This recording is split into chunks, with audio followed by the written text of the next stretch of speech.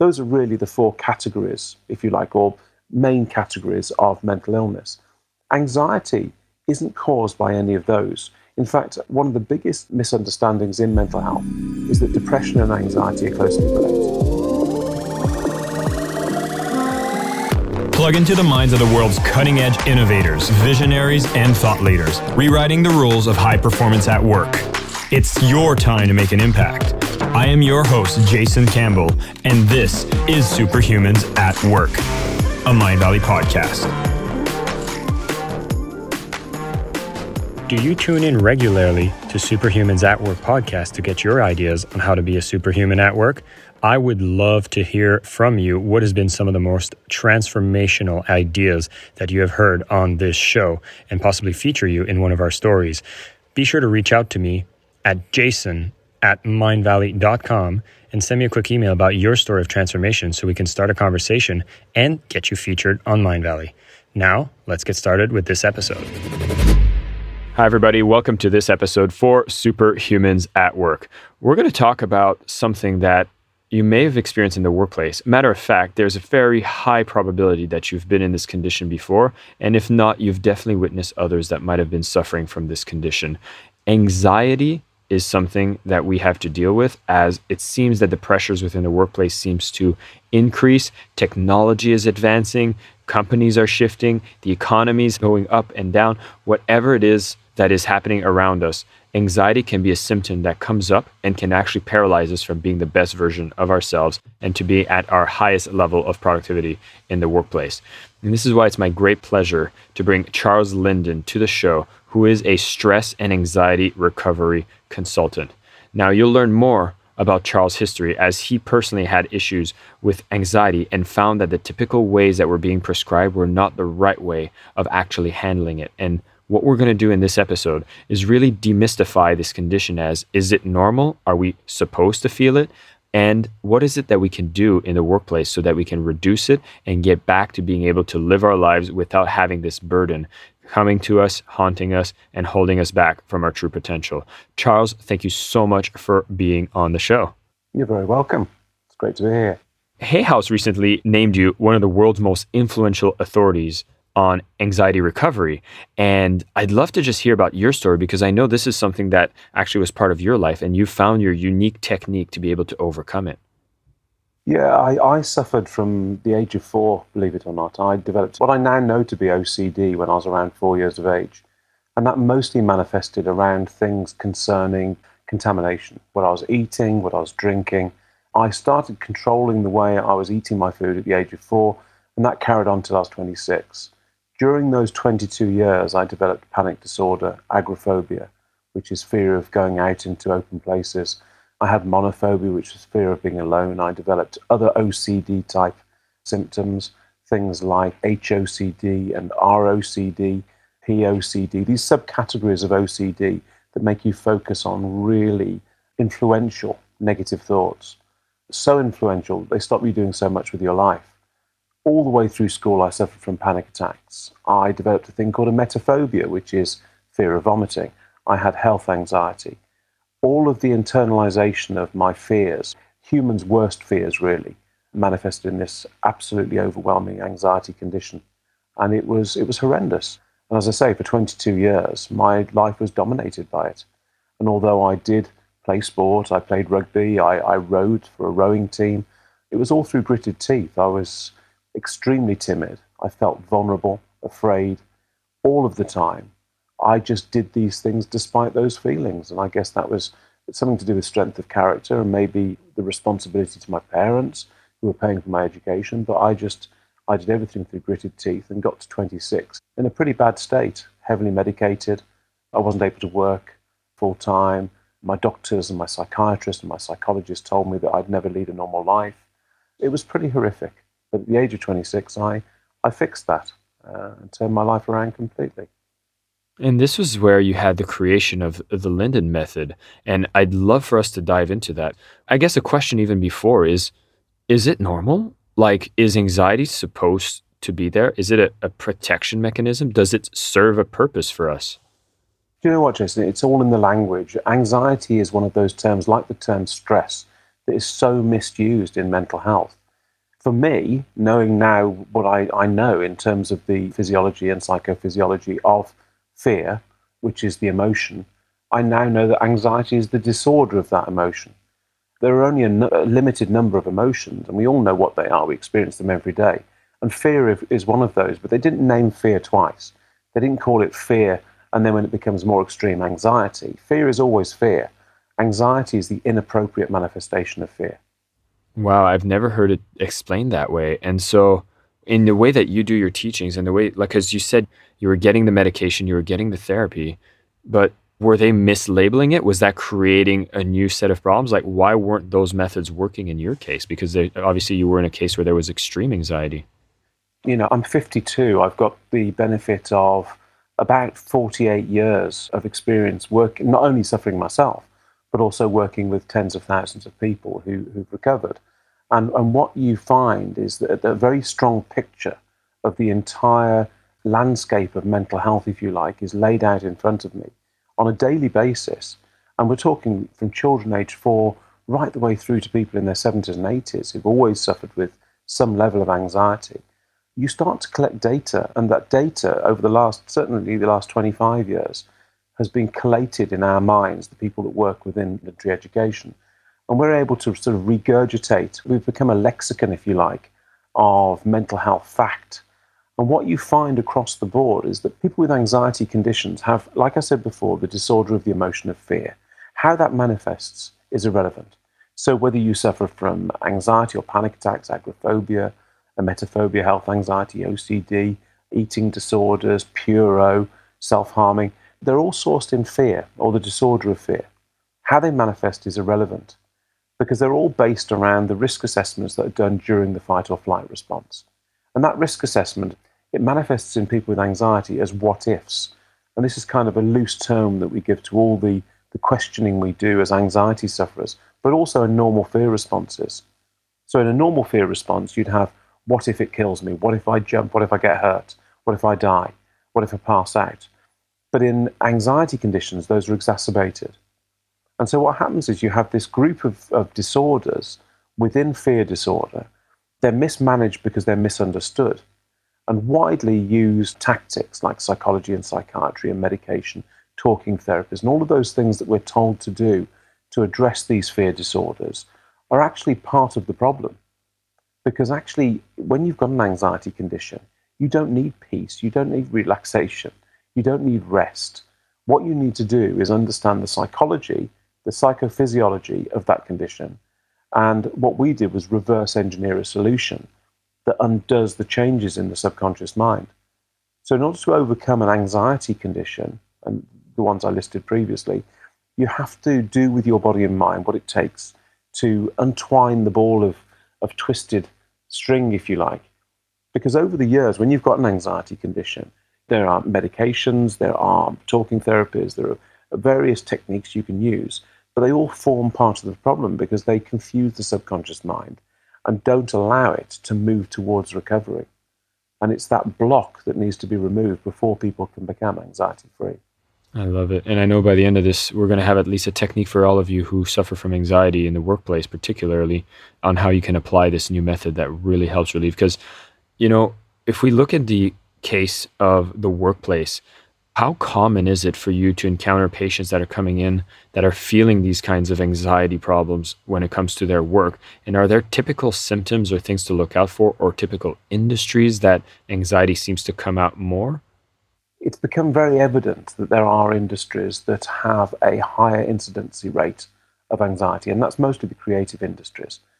Since 1997, my main focus has been on helping people, young people, to reduce their anxiety, to get rid of their anxiety conditions, but more importantly, to understand the predisposition and identify who the sufferers might be.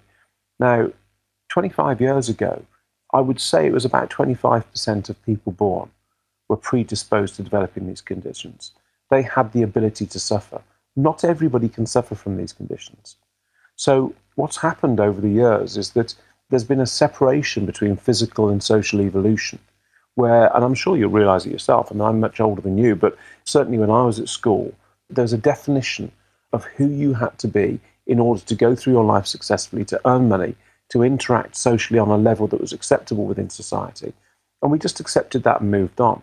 But as time has progressed, what we've seen more than anybody else, I mean, obviously social media and technology as it is now as well, is there's been a splitting off of physical and social evolution.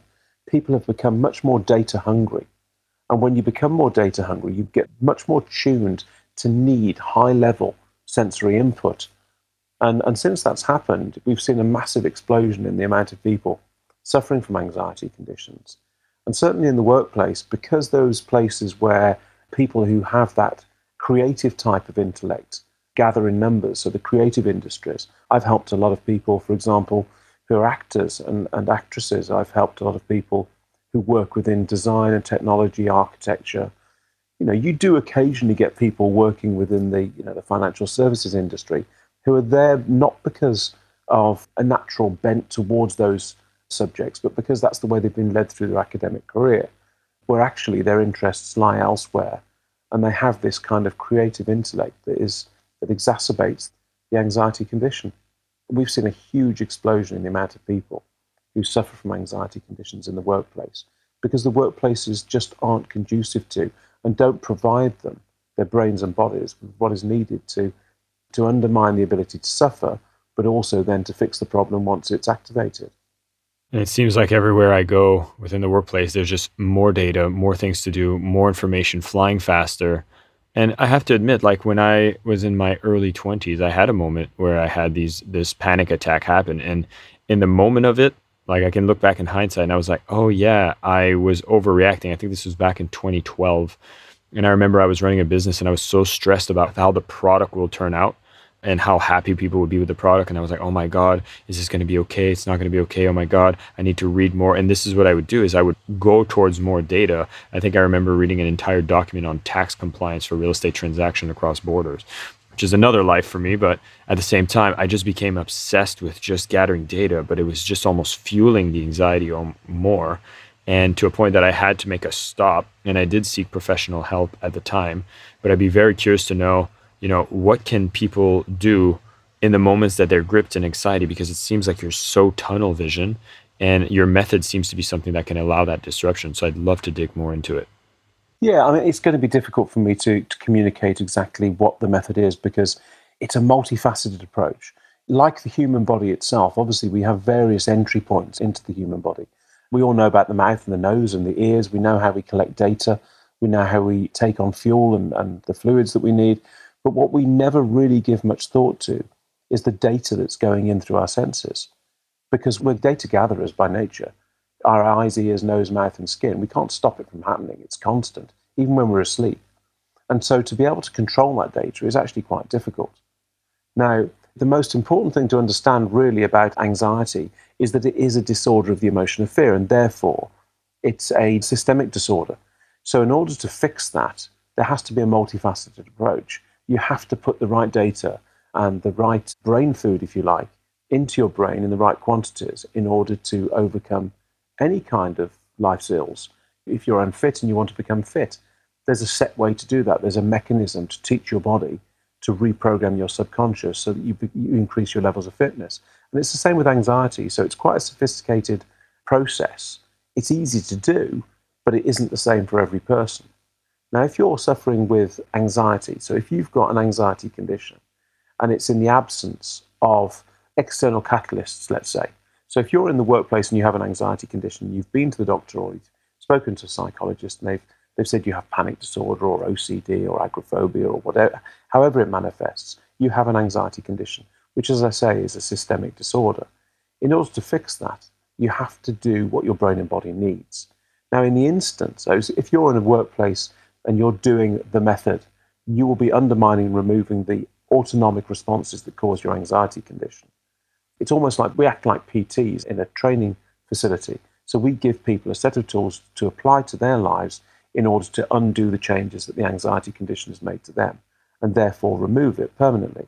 And the happy coincidence of this all is that by doing that, you program your brain to recognize and deal with stressors differently in the future. So once you've got rid of the anxiety condition and you've removed disorder, you then move forward in your life, able to deal with all of the ordeals that life throws at you. But whilst you're in the workplace with an anxiety condition, there's very little you can do to subdue it enough so that you are symptom-free. But there are things that you can do in the moment as first aid techniques. For example, if somebody is feeling specifically very anxious before giving a speech or before entering a particular situation, you can remove the high-level fear responses by doing things like sipping cold water. Another good idea is to eat a cold apple. Anything cold in the mouth activates the dive reflex, and in doing so, it will slow the heart rate, because that's the way the body has developed to activate the dive reflex when you dive into water. It slows the heart rate, it prepares you to be underwater for an extended period of time, and therefore reduces the stress response. So there are tactics like that you can do. I mean, the old paper bag techniques, they just don't work. When people say, breathe your way through it, breathing again is an autonomic response that's preset in your deep neurology. Changing your breathing isn't going to change emotional response. It's very difficult to do. And not only is it difficult to do, but it's neurologically unsuccessful at reducing fear levels. And again, relaxation or meditation, for people that don't suffer from anxiety conditions, they can be a way of relaxing the body, removing tension. But for somebody with anxiety, they're actually just a way to focus on the way they feel. And that very often exacerbates the way they're feeling. So you have to be very careful about what it is you recommend to people. But I like at least this one trick, which is a bit of the Band-Aid, that drinking the cold water, having that cold apple. I had not heard of that before, but that seems so logical to be able to slow down the heart rate a little bit. I did want to dig into more about this idea. You talk about disorder and creating order. What is the relationship? Like, what is this disorder? And like, in the moment of feeling this disorder, this is obviously the anxiety. This is not considered normal fear response. What's happening there? Can we dig more into that? Yeah, it's a really simple concept. There are very few things actually that have happened during human evolution to create this kind of disorder. Now, the problem lies not in the, because obviously anxiety conditions are often defined as mental illness, but they're not mental illness. And I'll tell you exactly why. Mental illnesses are things like degenerative disorders, things like Alzheimer's, things like real clinical depression, so bipolar disorder, manic depression, things like schizophrenia, so psychosis, and obviously brain injury. Those are really the four categories, if you like, or main categories of mental illness. Anxiety isn't caused by any of those. In fact, one of the biggest misunderstandings in mental health is that depression and anxiety are closely related, or that they can coexist in comorbidity. It's actually absolute nonsense. And if you think about this logically, we have one set of synapses in our brain. We've got a very complex brain that produces very low-level output. And so you can move from happy to sad, or from sad to jealous, but you can't be both successfully simultaneously. And it's the same with happiness and sadness. Anxiety is hypervigilance. It's when your body is primed, looking for threat, waiting coiled to respond to threat. And if you think of people with true clinical depression, they have the complete absence of the ability to create emotional response. They're emotionally dead. And I've met many thousands of people with true clinical depression. And what you find is that they just don't really care about anything. They couldn't care whether they're going for a walk, or you offer them a cup of tea, and they're not even interested in living. And this is why a lot of people come to me and say, I think my son is clinically depressed. And really the defining thing is, does he do anything? Does he show any interest? Does he want to live? And the answer is always no. They don't want to leave their room. They're not interested in eating food or going out for meals or seeing their friends. So there's no ability to create that emotional response that would give them the experience of life. Now, anxiety is the complete opposite. And so when I talk about disorder, the disorder of the emotion of fear, I talk about a lack of the normal ability to retain calm. Anxiety, because it's the disorder of the emotion of fear, people will sit there. I used to sit there and think, well, what have I got to be frightened of? I'm sat here in my home, I'm watching television, I'm with my wife, everything's good. But actually, the truth is that my subconscious didn't know that. And because I have no physical way of communicating with my subconscious or controlling my subconscious responses, there's absolutely nothing you can do about it. You can't think your way out of it. You can't relax your way out of it. You can't medicate your way out of it. You've got to do what your brain and body needs in order to deactivate the disordered part of the fear response. And so there has to be logic and science applied to these conditions.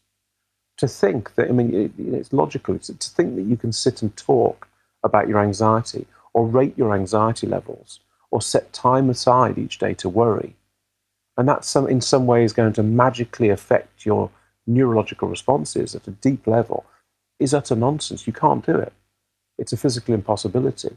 And any psychophysiologist that knows their stuff will say, absolutely, anything you practice, you get better at, not worse. Your brain is trying to stop being anxious. It doesn't want to be anxious. It wants to be calm. It's trying to return to its systemic normal, its preset. But if you prevent it from doing that, you will never return to normal fear responses. So it sounds like all these solutions that get provided are actually not even dealing with the root cause of what's causing the anxiety, or not dealing with that core need, which is to create order in our lives. Is that it? Yeah, to an extent it is. I think it's more than that, though, Jason. I used the analogy earlier of getting fit. Fit. We're all born. Okay, there are some people that aren't born necessarily in total fitness. There are people that are born with genetic abnormalities. There are people that are born in distress, and there are people who have really bad births. But generally, we should be born in systemic balance. So we should be, all of our systemic responses should be in equilibrium, working together to support the machine that is the human body. And if you can maintain that through life, you should have a successful life full of well-being and health and happiness. You should be able to maintain your weight at a perfect level because that's the way you were born. It's about ingesting the right things at the right time. It's about moving as much as you should. And that maintains order, systemic order.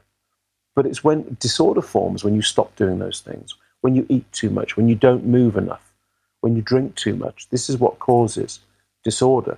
And so with fear disorder, again, you have normal fear responses, normal emotional responses. You're born with the ability to create those. Now, if you've got the predisposition to suffering from an anxiety condition, and as I said before, there are a group of people that will never suffer from anxiety. They can never suffer from anxiety. If you're born with that genetic predisposition to being able to suffer, at some point it's going to activate. Chances are it's going to activate. Now, that could be early in your life, it could be later in your life, and there are moments in people's lives when anxiety does activate. For example, whilst at school, bullying, that sort of caustic environment.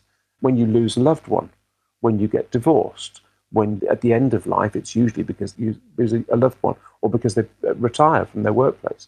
Where holes open up, these are the opportunities really for anxiety conditions to activate. But if you understand the nature of the disorder and you understand why the disorder happens and what the predispositions are, you can prevent it from happening. And I've proven this a number of times, for example, with the military, where people have come to me and said, look, I suffer from anxiety. My son's just about to join the army. Do you think it's a good idea? So I'll sit down with the son for about an hour, have a conversation, and at the end of it, I will determine whether or not joining the army and being in the armed forces at all is a good move, or whether they could enter the armed forces and perhaps move into a different role within the armed forces. Because if you have that predisposition to suffer, chances are you're going to go to a war zone and end up with PTSD. And then if you activate PTSD, it can be difficult to remove. Certainly if you don't have the tools, and we provide the tools, but most people don't find us. I wish they did. So Charles, now that as we're talking about this, in the workplace, what about the environment itself? Is there certain elements of the environment in the workplace that can make people that are more sensitive or can cause more anxiety that we should be aware of? And is there things that we could remove from the environment of the workplace so that not only we suffer less from the probabilities of having anxiety, but we can prevent it as well for our colleagues? I think it all depends on the person. The thing is, obviously, I get a lot of anxious people. I had a guy who was a university lecturer, and he could stand in front of 1,000 or 2,000 people and lecture all day and not have any anxiety. But if his wife asked him to go to the cinema or asked him to go to a meal at a friend's house, he'd have a panic attack.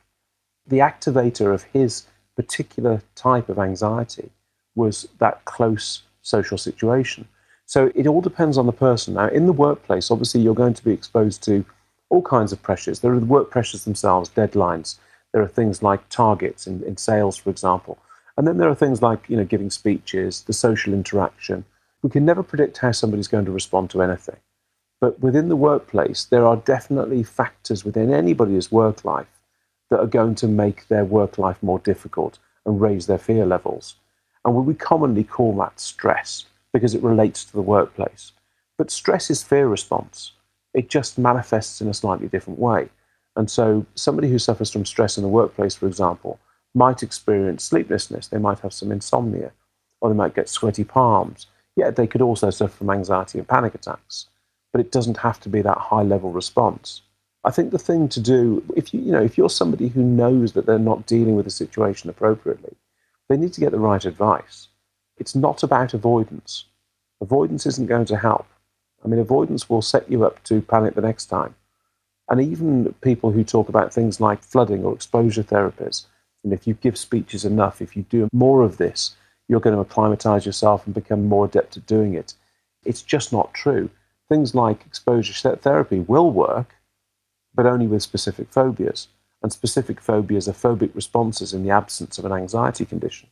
But if you have that predisposition to suffering from an anxiety condition, really there's very little you can do except cure it, except remove it completely.